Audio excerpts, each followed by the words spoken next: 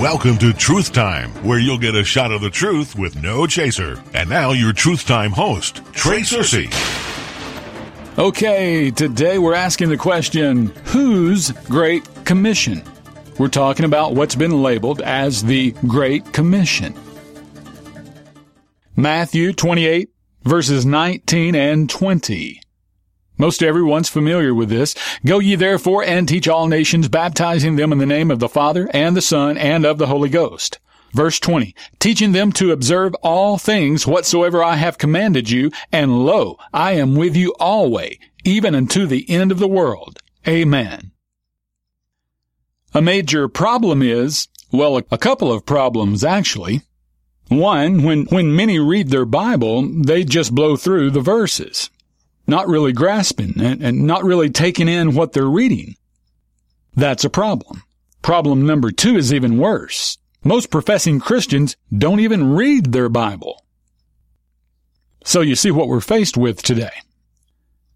And the majority who do read the Bible don't rightly divide what they're reading. One verse that tells us very plainly how to study the Bible, 2 Timothy 2:15, and hardly no one pays attention to it. They don't rightly divide, they cherry pick. Okay, Matthew 28:20. Let's start here with, quote, teaching them to observe all things whatsoever I have commanded you. For those of you who call yourself red-letter Christians, oh, you follow Jesus and what he said in Matthew, Mark, Luke, and John. Yeah, you say that, but you don't live up to it. You don't actually do it. This is Jesus in the red letters. And before I begin today, there's no way I'll be able to cover all of the things, all things Jesus commanded them. We won't be able to get to them all, but we really don't need to. Anyone with even average cognitive activity should be able to see that the Matthew 28 commission ended. Oh, we have a commission today, but it's not found in the Jewish book of Matthew. Now, let me ask a simple question. Do you forgive to be forgiven? Without forgiveness, no one is going to heaven. So this is a very serious question. Do you think that if you don't forgive someone for doing something to you, for wronging you, that God will not forgive you? Is this how you operate on a daily basis? Are you living in conditional forgiveness? Conditioned on a work that you do? Because now listen, this would indeed, if you claim the Great Commission of Matthew chapter 28 is to us today and for us to follow, then this would indeed be one of those all things Jesus commanded them right there in the commission. So surely you do believe in conditional forgiveness. And if you don't, stop believing that the Matthew 28 commission is for us. You can't have it both ways. In Matthew chapter 6, Jesus said, for if you forgive men their trespasses, your heavenly Father will also forgive you. But if you forgive not men their trespasses, neither will your Father forgive your trespasses. About as plain as you can get. We then scroll through a period of time through 9 chapters of the book of Acts, and it's there we find that Jesus came back, appeared to a man named Saul, whose name was later changed to Paul, and he commissioned him to give us our gospel, the gospel of the uncircumcision, the gospel of the Gentiles.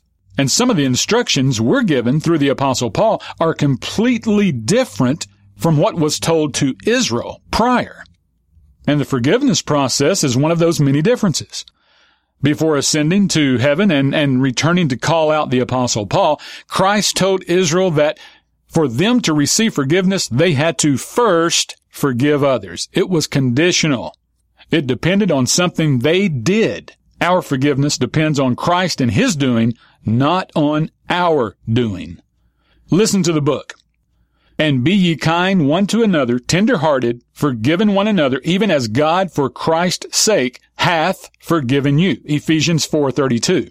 You see, something changed. Something changed after the death of Christ, and He returned, the risen, glorified Lord Jesus Christ returned to the Apostle Paul to further give him instructions of a fulfillment that happened at Calvary that prior they had no idea of. Do you see that? You need to critically examine the evidence of this very serious subject, forgiveness. Do we forgive to be forgiven or forgive because we are forgiven? Those of Matthew 6 forgive to be forgiven. That's not for us today.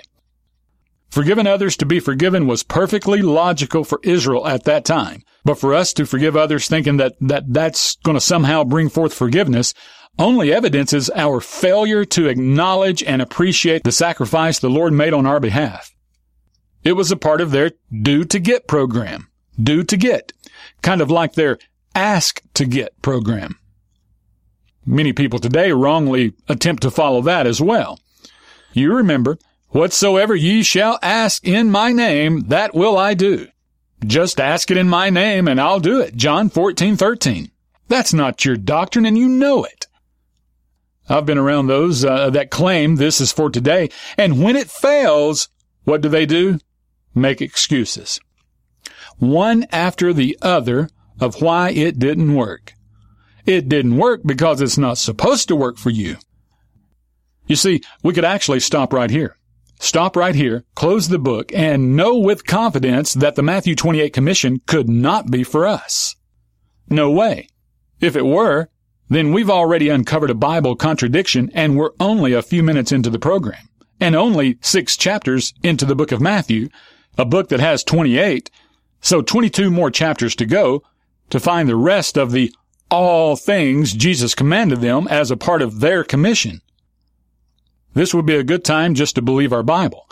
God said one thing about forgiveness in Matthew 6, then he said another thing about it in Ephesians 4.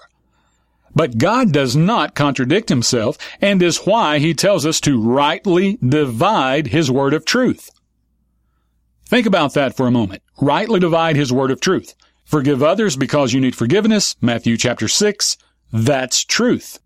Or forgive others because you have forgiveness, Ephesians 4. Also truth. Matthew 6 is where they needed forgiveness. Ephesians 4 is where we have forgiveness. See that? The key to understanding the Bible is to divide truth from truth. Needed it was truth. Have it is truth. Dividing the truth is the answer to the confusion and all the apparent contradictions. Now let's move on. Another one of the all things Jesus commanded them is found in Matthew chapter 10. Right after Jesus commissioned the 12 and commanded them, saying, "Go not into the way of the Gentiles," in verse 8, he tells them to do something you can't do. He says, heal the sick, cleanse the lepers, raise the dead, cast out devils. Is this happening at your church? I bet your pastor can't do it, and neither can you.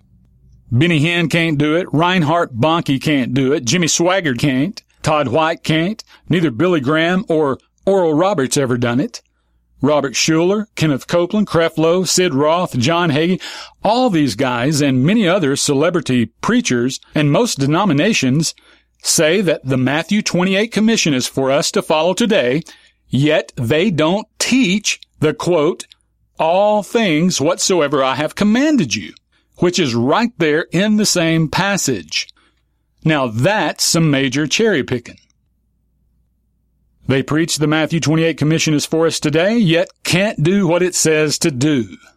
How hypocritical and dishonest is that?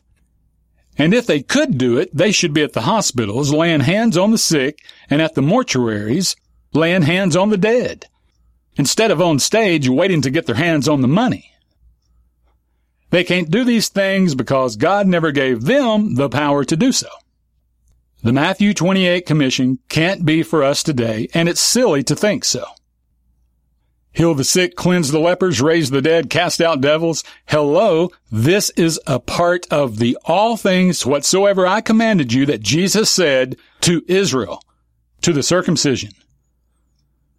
It's time to get up out of the mud. MUD, mixed up doctrine, not rightly dividing the word of truth. Baptist preacher, are you teaching your folks to heal the sick, raise the dead, cast out devils? Church of God, Assemblies of God, the so-called full gospel. What about you guys? When would you like to schedule a time for a camera crew to come see you raise a dead person? Stop pretending the Great Commission was written for you to follow, 'cause you don't. It's hypocrisy. And listen, we don't want stories, hearsay about devils being cast out and the dead being raised. No, we want independent verification. something we can see on the 6 o'clock news, not something Sister Joanne testified to at Wednesday night prayer service.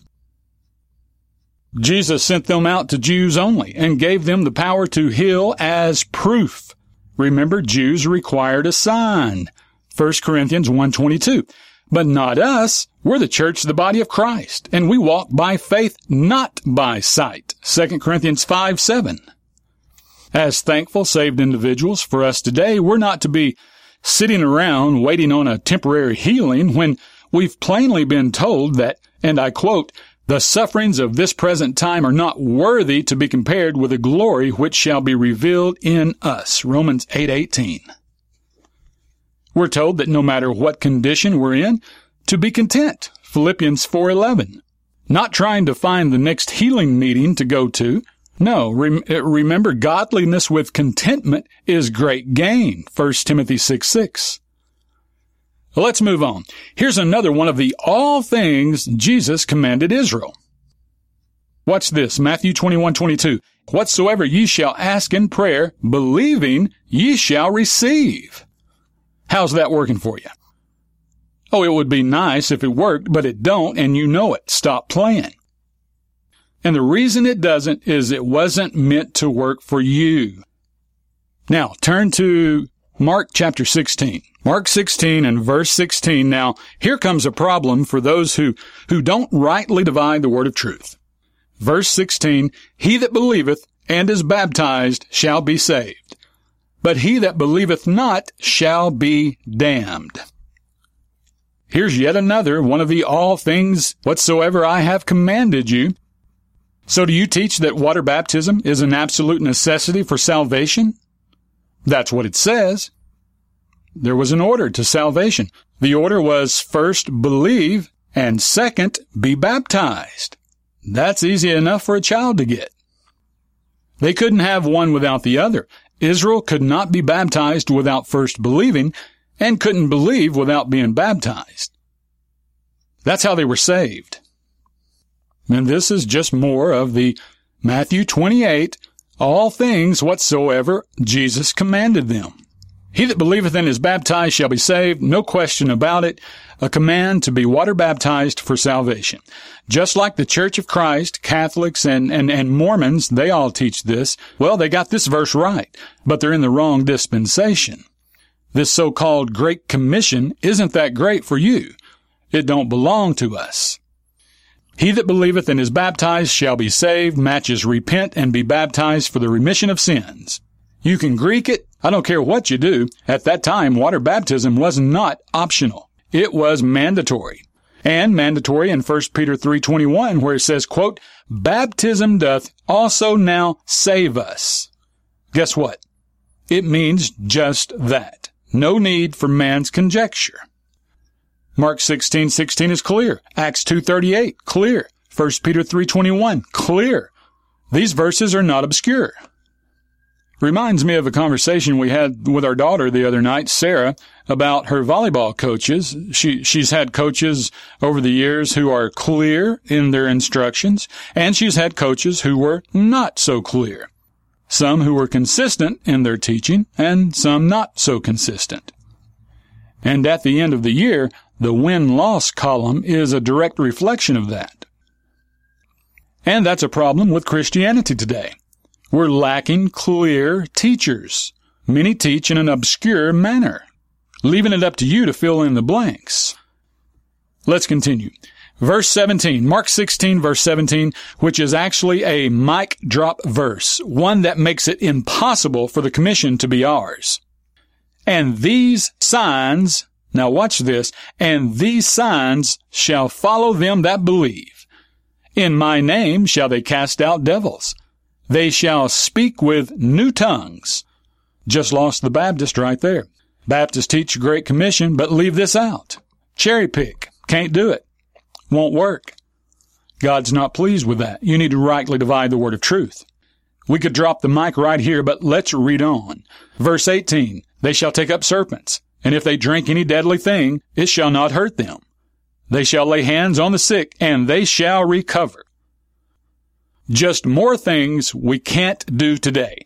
And most don't even bother to think about these things because they're so prejudiced against what the Bible actually says. That's what happens when you've been spoon-fed by your denomination. This commission was something God gave to the little flock of Jewish believers, those of the house of Israel, to take to other Jews, the lost sheep of that same house. The lost sheep of the house of Israel, lost sheep that had been scattered among the nations. This kingdom gospel was still for the Jew first. Remember, there's no Apostle Paul yet, and think about it. Why Paul? You ever ask yourself that question? Why Paul?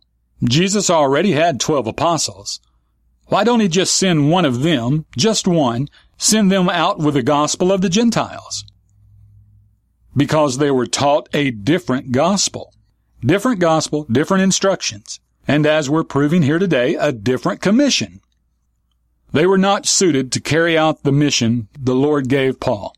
He needed someone fresh, someone new, someone who wouldn't have to unlearn a bunch of things. Jesus sent Paul to the Gentiles because the 12 were sent to the Jews only. Remember Matthew 10:5. These 12 Jesus sent forth and commanded them, saying, "Go not," don't miss it, "go not into the way of the Gentiles, and into any city of the Samaritans enter ye not." There's the answer to the question, why Paul? Because the 12 never went to the Gentile nations, never even wrote to Gentiles. Had a listener tell me, "Oh yeah, Peter wrote to the Gentiles," and she pointed me to 1 Peter chapter 1, verse 1. Peter opens by saying, "Peter, an apostle of Jesus Christ, to the strangers scattered throughout Pontus, Galatia, Cappadocia, Asia, and Bithynia." The word strangers was what was throwing her off. Peter's recipients were strangers because they had been scattered throughout the Gentile nations. They were scattered, and you can read about it in Acts 11. And if you read it, it's verse 19, you'll see that those that were scattered preached the word to none but unto the Jews only. Think about that. Even when the Jews left Jerusalem and went into the Gentile nations, they ignored the Gentiles and preached to the Jews only. So you got to ask yourself, what Great Commission? Matthew 28 can't be a Great Commission to you when we plainly read that as late as Acts 11, they were still preaching the word to none but unto the Jews only. Peter tells those scattered Jews that they are a chosen generation, a royal priesthood, an holy nation. 1 Peter 2:9. We are none of those things. We're not priests, we're not a chosen generation, and we're definitely not a holy nation. Just use your common sense. Your preacher's not going to do it for you. It's up to you, my friend.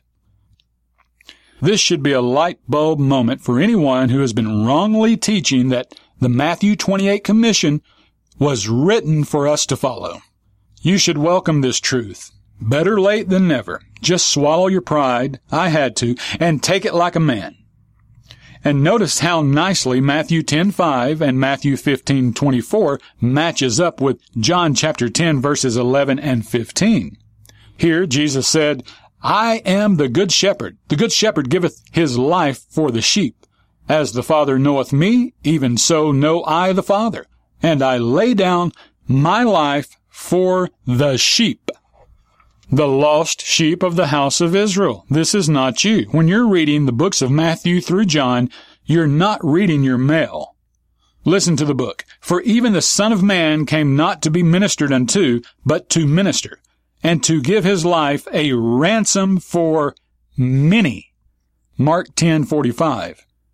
Now compare that with what the Son of Man later told Paul to tell us. 1 Timothy 2:6. "Who gave himself a ransom for all."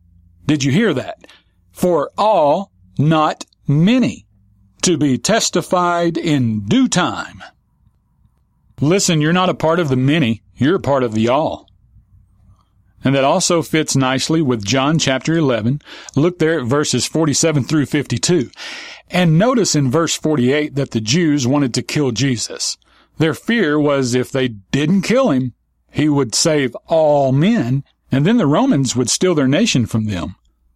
But in verse 49, we see that, quote, "Caiaphas, being the high priest that same year, said unto them, ye know nothing at all. And in verse 51, he prophesied that Jesus should die for that nation, and not for that nation only, but that also he should gather together in one the children of God that were scattered abroad. Don't miss that at this time, the good news for the kingdom was that Christ's death was only for the Jews inside the nation Israel, and the Jews that had been scattered among the nations. Hence the reason they're called the lost sheep of the house of Israel. Listen, at this time, when you're back here reading through the books of Matthew through John, at this time, you and I weren't even being thought of. Oh no, we were Ephesians 2:12. Read it for yourself. At that time, we were without Christ, being aliens from the commonwealth of Israel and strangers from the covenants of promise, having no hope and without God in the world. The Matthew 28 Great Commission does not fit with Paul's gospel to us. And it's why we just read in John chapter 11 that at that time Christ's death was only for the Jews. Knowing this also clears up many seemingly conflicting, contradictory statements made later by the Apostle Paul. When we rightly divide the word of truth, the confusion starts to vanish. Those Gentiles, hey, it wasn't an option. The only way to God was through the Jews, period. It wasn't until the Lord revealed the mystery to Paul that things changed. And now we know something we didn't know, something that wasn't known before. God said about Israel that, quote, through their fall, salvation has come into the Gentiles. Romans 11:11. See that? That explains a lot. Before, salvation was of the Jews. But now things have changed. So it's impossible to take the Matthew 28 Jewish commission and apply it to anyone today. Yes, we have a commission, but it's not this one. And it's why we don't Mark 16:16 teach baptism for salvation. We don't cast out devils. We don't speak in new tongues. We don't take up serpents and drink poison. Don't tiptoe through the verses and only cherry pick one here and leave the rest. How intellectually dishonest would that be? If you're in the camp that says you can lay hands on the sick and they'll recover, then let's go to St. Jude's Children's Hospital. I'll meet you there. I'm always amazed at why Benny Hinn and all of the fakers on TV that stand there on the stage, instead of going room to room at the hospitals, healing the sick as they claim they can do, they just go on TV and stand on the stage. But what do we expect? The auditorium is filled with naive, gullible people with checkbooks and ATM cards, while the hospitals are filled with dying children. But this is what happens when most preachers wrongly divide the word of truth. They have you clinging to promises that were made to Israel. It's a confused mess. Benny Hinn takes Mark 16, lay hands on the sick, and then the Baptists come along and they say, nope, don't like that one, but we'll take Matthew 28:19, go ye therefore and teach all nations, baptizing them. One cherry picks his favorite verse and the other, he cherry picks his. And this does nothing but breed confusion and sow discord among the people. And is why we have denominations. Refusing to realize that in the books of Matthew through John and the first part of Acts, the church, the body of Christ, were not in focus. At that time, salvation was of the Jews, John 4:22. Israel hadn't fallen yet. It's not until Galatians 3:28 that Paul tells us now there is no longer a difference between the Jews and anyone else. But here, in Matthew through John, there is a difference. A distinction is most definitely being made. So for anyone to teach that Matthew 28 is our instructions for today, again I point you to the words of Jesus where he said, teaching them to observe all things whatsoever I have commanded you. You've got to take the all things with it. If you want that Great Commission there, take the rest. He spent around 3 years with these men and he taught them a lot. In Matthew 23 verses 2-3, he said, the scribes and the Pharisees sit in Moses' seat. All therefore, whatsoever they bid you, observe and do. That's the law. Did you catch that? This is clear. Jesus taught them to observe and do the law of Moses. So, Baptist preacher, is that what you're telling your church? Or is it here that you back up? No, let's don't back up or shy away from the verses. Let's learn how to meet them head on. Rightly divide the word of truth. That's the only answer. You know, even if you've only done a cursory read of Paul's epistles, you know that he tells us that we're not under the law. So with that knowledge, just how do you square that with Matthew 28? How can it be for us if we're not under the law? I hope you're capable of seeing the dichotomy here and have not been completely blinded by your tradition. That'll do it for now. Remember, you only get two educations. The one you're given and the one you give yourself.